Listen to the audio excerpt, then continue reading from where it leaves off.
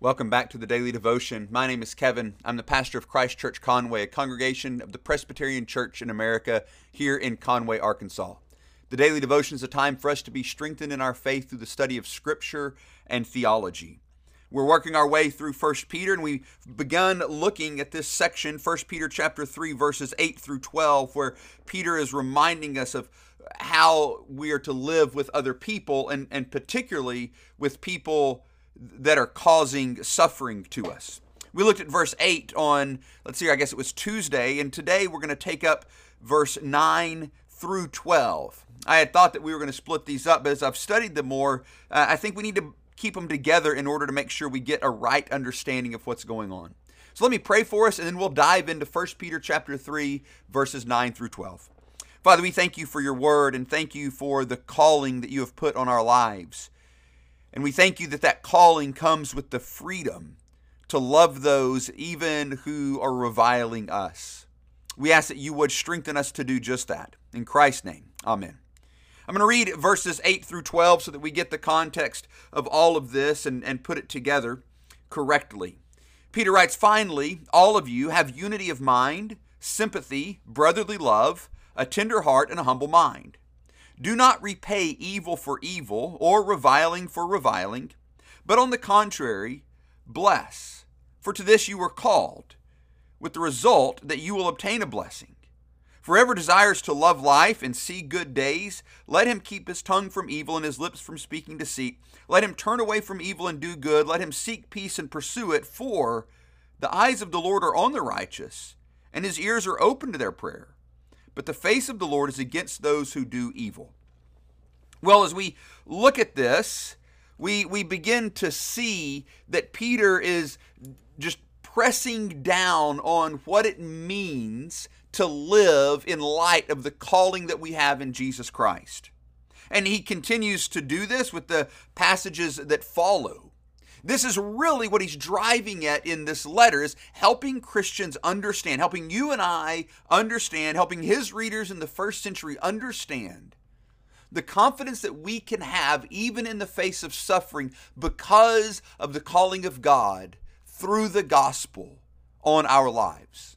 Because we have been born to a living hope and to an undefiled, unperishable, unfading inheritance.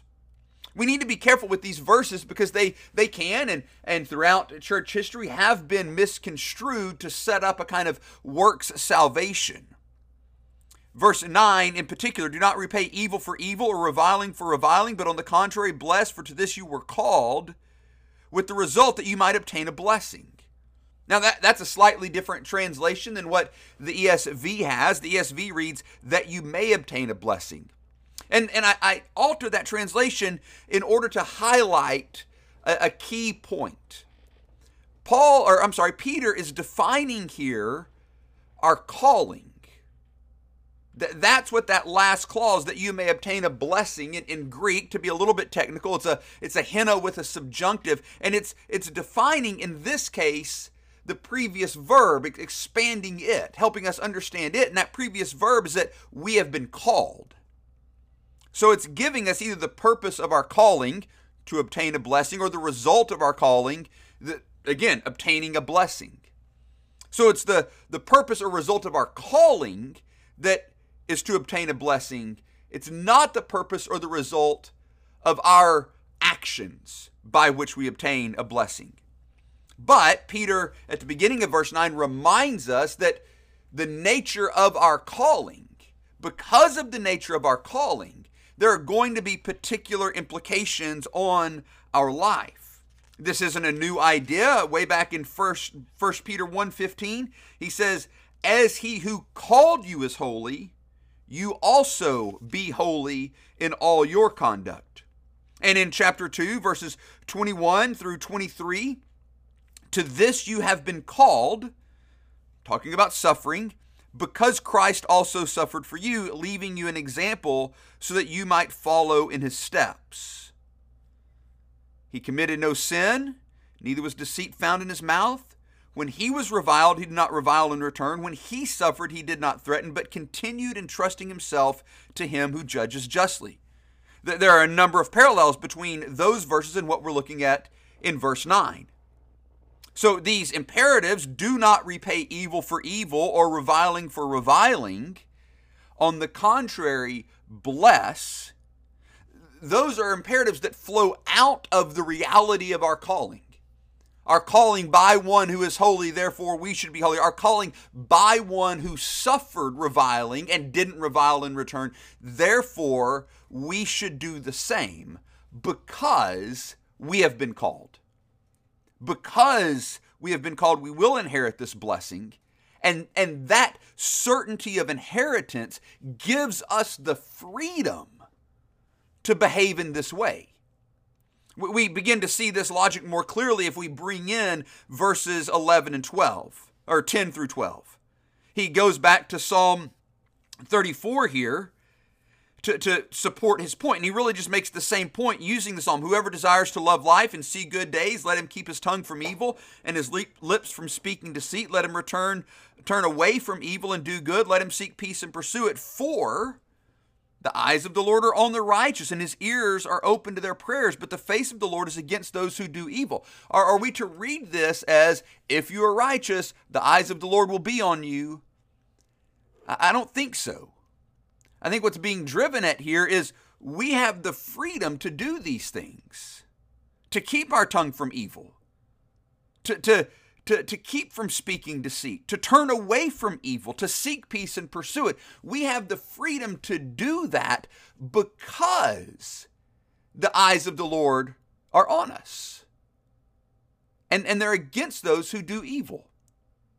I think we've got to be careful how we read this. It's very easy to read this as like, oh, if I go be righteous, then the eyes of the Lord will be on me. But all the construction here can be set up in a much more gospel consistent way, in a way that's much more consistent with what Peter has already laid out in his letter, that it's because the eyes of the Lord are on us, as those who have been declared righteous in Christ. It's because his eyes are on us that we can do these things. That if it's life that we desire, we don't have to take it by the horns. We don't have to, by any means necessary, go after that life. Rather, we can seek peace because life comes from God and his eyes are on us. So we come back to verse 9. Where Peter says, and he gives here the prohibitions that go with the commandments in verse 8, do not repay evil for evil or reviling for reviling. When we are acted against in an evil way, when we are reviled by someone, spoken against, slandered, humiliated, all of these different things, spoken evil of, made to feel less. When that happens to us, what's the first response of our flesh? I mean, look, for all of us, the first response is to start swinging back. Oh, that's how you're going to speak to me? Well, watch this. I mean, that's just the reality of how our flesh is going to respond. It's going to see that reviling. It's going to see that evil done against it as a threat, and it's going to respond to defend itself. But this isn't what we're taught to do as Christians.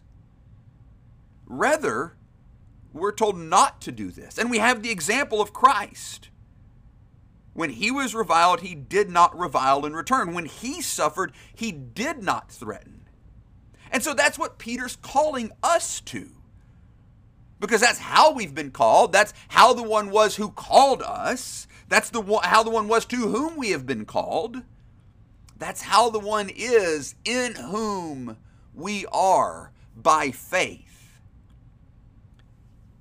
So let's think about our lives. Because as we get on the social media, as we talk to people, there's just all this vitriol and all these lies that are being told and reviling of each other. And evil that we're having to deal with. And like, how are we going to deal with that? Peter is telling us as Christians that our response is not to respond in kind. That's not what we're called to do. Rather, he says, on the contrary, bless. Oh, wow. Are you kidding me, Peter? The people that have reviled me, that have spoken false things about me, that have spoken false things about me to others, that have acted in evil ways toward me and people I love? You're telling me that the right response isn't to slander them, or not even to slander them. You're telling me the right response isn't to air what they have actually done, but to bless them? Oh, hardly does anything in my flesh want to do that. But this is precisely what Peter is saying that we have been called to, and that we have the freedom to do.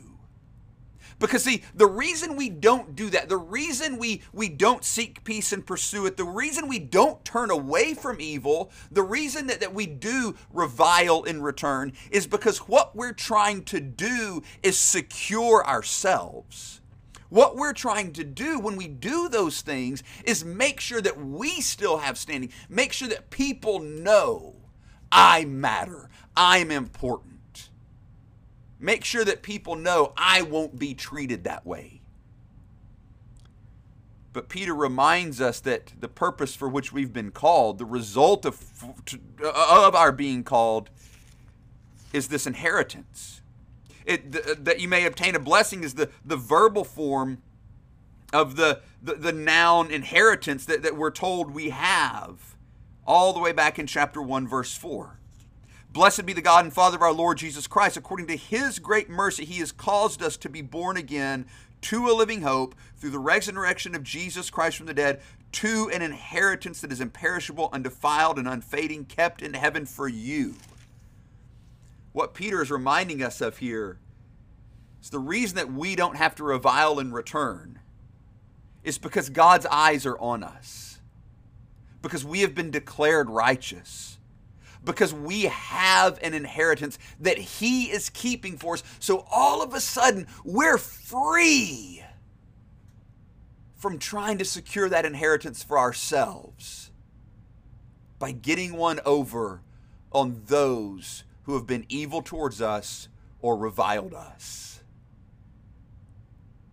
We have an inheritance. It is secure. That's what we've been called to.